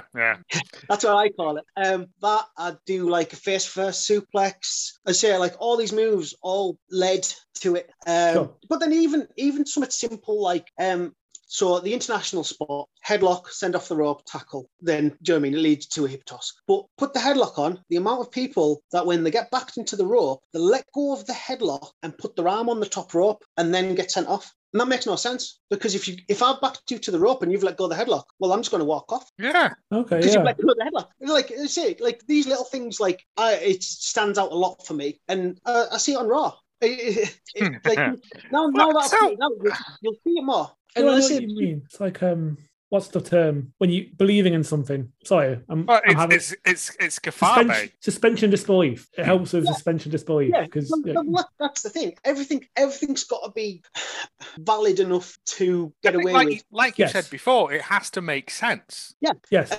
If your finisher is a back move, why have you been working their front all evening? Yeah. And like I do understand that the idea of the finisher is, well, it doesn't matter because he hits that and that's it. Well, that's a stretch for me. Yeah. But I was playing a match with somebody once, and I said, like, he was telling us some of the, like what his spot was, and I says, well, why'd you do that? And he went, and I was like, you had no reason for it. It's just something that you do. If you don't know why you do it, why are you doing it? Yeah. Like the amount of people that have says, why do you do that? And they've given us a stretched excuse or reason. At least it's a reason. Okay, it's a thing. Yeah, right. Yeah. But... You know what I mean? It's better than going, I don't know. It's just, I thought it looked good. I thought it looked cool. Yeah. You know what I mean? I wrestled at Discovery. I wrestled Gene Money when he was doing his Mundertaker character. So we were coming up with the match, and like before anything, I says to him, I says, "I'm not bumping for you. No, you're not bumping for me. Sorry, because if he's got an Undertaker type character, people want to see him do Undertaker type stuff. Mm-hmm. Yes, and me bumping him around didn't make any sense. Well, people didn't want to see me bump him around. People wanted to see him do Undertaker's stuff on me. Yeah. So that's what they did. Yeah. and like, don't get us wrong, I still had control of the match where I was putting heat on him, but he didn't bump. You can beat somebody up without making them bump. This is eye opening. I think we need to get him back for a secondary visit. To be honest, I'm like my eyes are being held open like in fucking Clockwork Orange. I had a match with DCT, and we like the way we planned the match was no bumping. And we had no bumping the whole match, and nobody like realised. Like, don't get us wrong, it included a spill to the outside. It included a top rope axe handle smash, all sorts. Do you just do those things though to entertain yourself? Well, the reason why me and DCT did it was because it was a test. Yeah, to see if you could put a match together without. Yeah, and it's pretty difficult. It's something that we now can do. Again, it's also on like an extra string to your bow, then, though, isn't it? It's like I can put an 8-minute match together. Yeah, and like the way I've always wrestled is I can do pretty much a bit of everything because it doesn't matter who I'm going to be in the ring with. As I say, I've wrestled Roderick Strong, Paul London, Ricochet, Jeff Cobb, Doug Williams, Tommy End, like the list goes on. Chris Masters. Wow. I was Peter Williams' first match in this country. But my character stayed the same. Mm-hmm. And like you can watch any of the matches back on these videos, and as long as it's when I'm a heel, you'll go, yeah, that's a shady match. but it's like totally different because it's a different person that I'm on with. And that's just knowing my character. That's amazing. That's incredibly quite like weirdly profound what you've just said there. It is. It's wow. Yeah. And that's like people complain about John Cena only having his handful of moves, but that's how you know it's John Cena. Yeah. I only have a handful of moves, but then I use them like sparingly in the match so that they know. I normally do a spot where I'm in the corner, they charge in, I'll roll out the way, hit them with double knees, and I used to do a face-first suplex, but now I do a slide and then come back with a clothesline. But against Luke, I did the double knees, slid out, and when I come back, he hits with a super kick, and people just lost the shit because they just thought I was going to hit the clothesline like I always do. But that's him, like, knowing your moves as well, isn't it? You see, telling the story. This was the thing that I really have only just discovered about, like, indie wrestling, is that there are continuing stories. There are overlying story arcs and stuff. And I just literally thought, you're in a church hall, load of big men come in and slap meat. If the fans come every month, they see what I do. Yes, this is the thing that I was just like, we need to buy tickets for all of these. Yeah, people think that wrestling storytelling is a feud between two wrestlers. Being a wrestler, you're telling a story, whether you're just having a random one-off match, which your story can be the match between you and your opponent, but you're also telling the story of you as an overall character. Yes. And like going back to the Paul London winning the title story, is every time that I had a cheap finish, when it came to the London match, he kicked out of all of them. So none of them worked. Yeah, you hadn't put the effort in. Yeah. So it was like, if you'd followed it the whole time, there was a big story. If you'd only just watched that match, the story was still there. I said it's a thing that I didn't think existed until we saw like 2-3 of these things in a row, and we were like, you have underlying stories, you have these story arcs, you have these things, and it's really great to see, because you tell them you have to sort of do it month on month, because you know you don't have the TV and stuff, so no, but now you've got Twitter and stuff as well, so you can do these things over that, and you can trash talk each other and you know, all that sort of jazz and stuff. But yeah, it was I think Morecambe was the one where it became very apparent, because Morecambe had been dead for so long because of COVID and stuff, but when people came out, everyone in this crowd knew who they were, apart from us three. We were sitting there going, hello, yes, hello, we're not from here. Yeah. Not made to feel alienated. Absolutely loved it. We're going back again. And I think we're doing the Blackpool one as well. When the tickets become available for that. Yeah. Well, I went, the storytelling one, just picking up, Joe, I went to Catch this weekend, and like it really did take me aback, the storytelling aspect. So we went to Catch 2, and then the women's wrestling was really highlighted, and absolutely loved that. And it wasn't like token gesture, like they had a whole women's tournament, which then led to a fatal 4-way from the 4 winners, and they had a match, and I love that. And then I went to this show, and I was like, okay, there's a bit random matches, but you had Charles Cohen, I can't think he's called. He comes out and he's got this whole like extravagant gimmick, and he does an open challenge. Yeah. And I was like, oh, I remember that from the first show. He did that at that show as well. So that's a Catch thing. Yeah. You had Isaiah Quinn coming out with his Tom Thirlwell, which happened in the first show, and then stuff that happened within the women's tournament was like brought into all the storytelling throughout the show. So it kept happening like little bits, and the show ended with a cliffhanger that then sets up the women's title for the next show. And I was like, this is amazing. Like I feel like rewarded that I went to the last show, and now I want to come to the next show to see where this goes. And I love that. And that's like, that right there is what a lot of people forget. That's what our job is. Our job is to get you to come back next month. Yeah. It's not having a really good wrestling match. That's what we should do to get you to come back.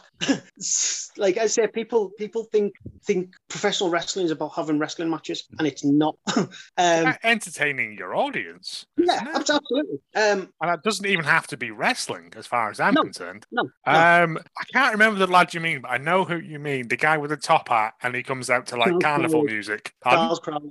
That's the fella. Yeah. I knew it was some sort of Aleister Crowley rip-off.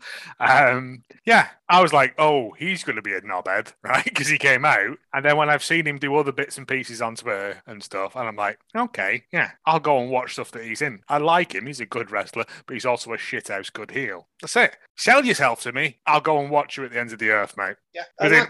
Within reason at weekends, cash permitting.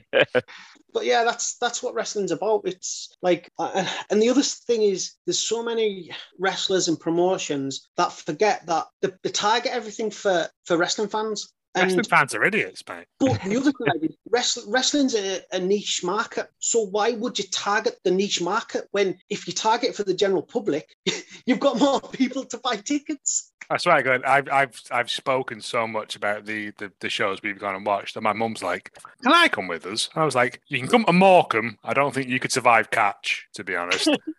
Oh yeah, when I was like, oh, family friendly show. Lizzie Evo kicked it off, walked out, the music scratched. Jurgen Klopp comes on the screen playing a guitar, and she comes out singing "You'll Never Walk Alone," and then she drops, just keeps calling everyone many swear words. Yeah, I'm like, okay, but I love her. She should have had ear protectors on anyway. Like, she plays into that crowd. Yeah. Is it not like part of knowing where you are, and it's drawing local heat, isn't it? Isn't that what it's called? I mean, on that, do you so you mentioned about like knowing your character, like when you go from like one promotion to another, like within the same time frame, do you maintain the character between promotions? No, but it's the same character, but it's fresher because you don't have the backstory from the other work, so you have to almost start again. Because I know, like, when I was first at Discovery and I come out with my wrestling fans t-shirt, they were like, well, why does he hate it? And then everybody kind of realised why by the end. And yeah, like even the Discovery, the first time I was up there, I was in a Rumble, and I was in the Rumble longer than anybody else. And I didn't go over. I didn't even last to the last 4 or 5. But my job was, there was a lot of less experienced people in the Rumble, so I looked after them. I got them to do their stuff. Yeah. Because, as I say, my character's the same. I don't have to do anything to be a dickhead. You don't. No, it's the easiest option to take. It's the path of least resistance for me. And like my normal face looks miserable, so it's like no work at all for me to put that on. Love that.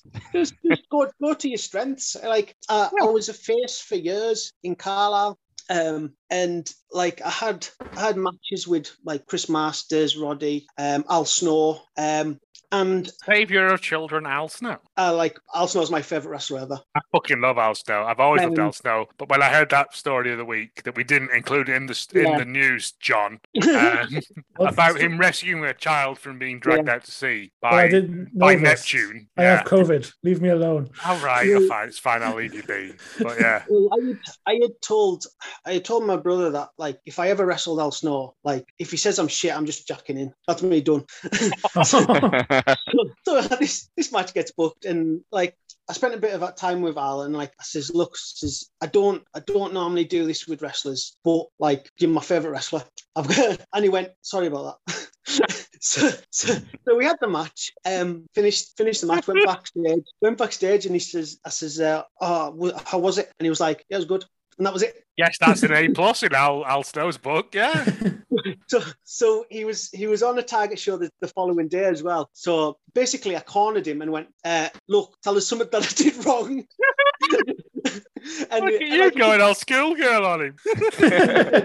He gave us some tips. He says like there was only one thing, and he told us what it was. And he says, but it happened in the match that he had that night as well. So it's not like I was the first person to do it. So could be a translation issue or something. Yeah. Yeah, it was just what it was a timing on selling on the comeback, and that was it. He said that I had sold too much rather than like more being bump sell feed. I was taking too long to feed back up. And do you know what I mean? That it's just one of those things. Yeah, well, yeah. So then when I turned heel, every point onwards, I followed Al Snow's advice. Pretty much, yeah. I was in a tag match, and then my partner was Medallion, who was a heel at this point, but everybody loved him. So he came to be my tag partner. As I'm a face, he came out. And we won the match. And then as we celebrated, I hit the RKO on him and then hit him with a chair shot. And then I got on the mic and I cut a promo saying, look, we're in Carlisle. I'm from Carlisle. We're wrestling these people from the telly. And you're cheering the people from the telly rather than me who's here every month. Me, your And- local hero. Yeah. Yeah, and that's why I became so jaded. Oh, mate, that's Oh, good, nice. man. Oh, Yeah. And then like it's just basic. It's simple. You say that, but you get it. But when No, I no, watch WWE, I go, "Who's in charge of this? Not wrestling people." You know what I mean? And this goes to this, like when I was saying about with Roderick Strong. Like I know what I'm doing. Yeah. And the thing with wrestling is, if John Cena tells you that this is how you do something, and then Okada says no, this is how you do something, neither of them's wrong. It just depends how you want to put yourself over. Yeah. Yeah. You can't deny that. Either No. of them, It's a very yeah. because there's so many ways that you can interpret being a wrestler. My ones always cover as many bases as possible. Be all the things to all the people all the time. Yeah. Do you prefer being a heel or a face then? Because I watched your Spud video that you put on yesterday. Yeah. Am I right? Did you say that was your first match as a heel? Yeah. So For like, a long time, there was quite like maybe a decade of me as a face before that. But I yeah, can't imagine you as a face. but yeah, like I'm a better heel because I understand being a face now. If that makes sense. Yeah. I know what I need. I need the face to do to be a better heel, and in turn make them a better face. So Yeah, it makes sense. It does make sense. You need to know what is good for you can be bad. Yeah. And as I say, the more I do my things, the better the face looks, which is my end goal. Because regardless of the finish, if I make that face look 10 times better than he is, then win or lose, I look better. Yeah. I mean, ladies and gentlemen, I think we've just hit fucking wrestling on the head there, haven't we? Yeah, I really think we have. Talk. Win or lose, as long as you make the other person look good, no one comes out of that bad. Yeah, and like this, it goes back to a Chris Jericho, Jake the Snake argument. Chris Jericho always said about putting on a good match, like working together to make each other look good. But Jake the Snake always argued that he was wrong because you should just make yourself look good. And maybe worked in the 80s, but it doesn't. People want to have good matches. They want to see, fans want to see good matches. They want to see good characters. Yeah. Yes. If you look at, I literally went back and tried to watch Royal Rumbles from the start. Oh yeah, It's I've watched the unwatchable first until about 10. It's unwatchable because it's just random fat men running into the ring. Yeah. And they're all just out there to do their own thing, and there's no cohesiveness. There's no fun in it. Yeah. Like Jake the Snake, he's had a difficult life. So, but also back then, I think it probably was like that. It was you would tread on the neck of your grandmother to progress yourself further up. Yeah. And like I often do think that it's been detrimental to my career that I've had the attitude of I want my opponent to look good because I have less to sell to the fans. Because I don't have a fancy highlight video of me doing 300 backflips, but I can make you want to see that guy that does 300 backflips not lose if he's against me. Yeah, you're right. You're right, man. You're right. And that's like the ultimate sacrifice, isn't it, really? Yeah, and like I say, you know what I mean? I'm 38 year old. I've got 3 kids. I know what I'm doing. I don't need to kill myself Every night, yeah. And you know what I mean? I love wrestling. And Alice, we're going up to Carlisle, mate. Yeah. We're going to Carlisle, and we're going to be wearing our biggest I Hate Wrestling Fans t-shirts. We're going to make our own. We're not buying them off this guy. No, let's yeah, we're going to do it. We're going to come up to see you. I mean, I literally want to sit in a room with you, put a microphone on you, and just leave you talking for about 8 hours. To be honest, right? Because I'm enjoying this so much, but also we only have so much time on the podcast. We really do. I only started doing podcasts when COVID was locked down, and I thought I want to keep doing stuff, and that's why I started doing my YouTube video, just so I still had something to put out rather than constantly sharing YouTube links all the time. At least it was something fresh that I put out. Because I've always thought who wants to listen to me talk about wrestling? But Me now, mate. Yeah. people seem to. So yeah, I want wrestling to be as good as it can because it's better for everybody. It's better for the wrestling companies because they make more money. It's better for the fans because they've got better wrestling to watch. It's better for the wrestlers because it's going to be safer and better matches, better more fans to sell merch to, more shows to get bookings, more exposure, and that's that's why I do half of what I do on social media just to help. Yep. And I'm not even a particularly nice person. Oh, you're lovely. You've broke your heel persona tonight so much. I'm especially enjoying this plate of meringues you've sent to my house somehow. Yeah.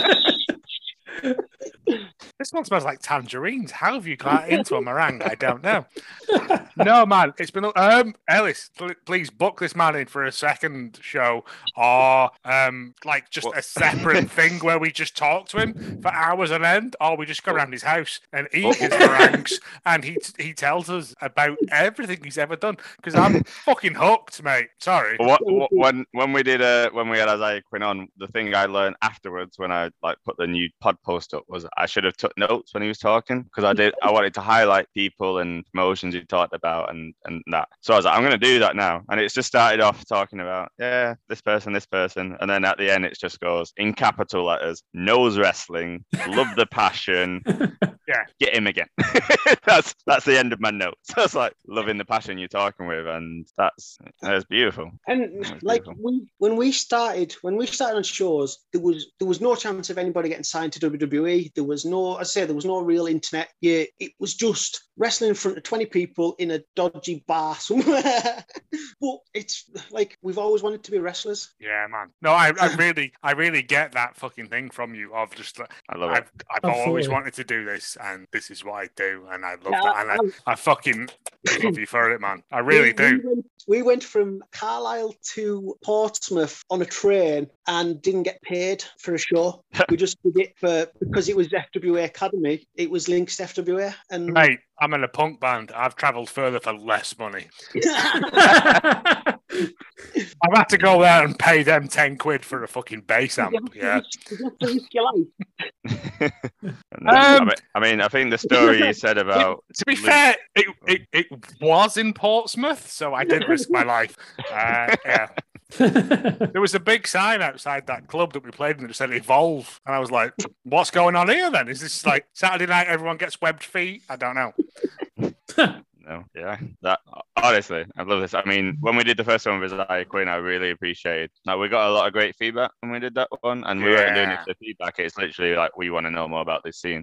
And I think it was yourself, like you said, you quite enjoyed it because you could tell it was people who didn't know anything about it, learning about it. I've always admitted I'm a fucking idiot.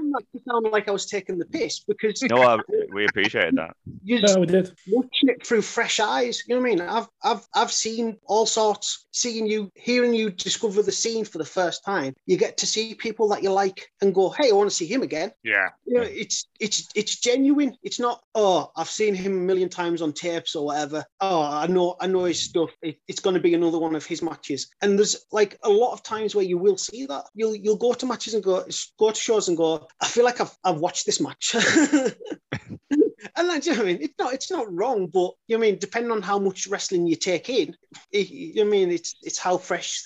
I've got very much tuned into, like you said, there's very, very small little matches that happen in Bolton near me and in Bury near me. They haven't got any going on at the moment, but I'm on board for them when they do happen, and for the £6 entrance fee. Yeah, can't complain. I'll go and watch it. Like I said, it's an afternoon, isn't it? It's good fun.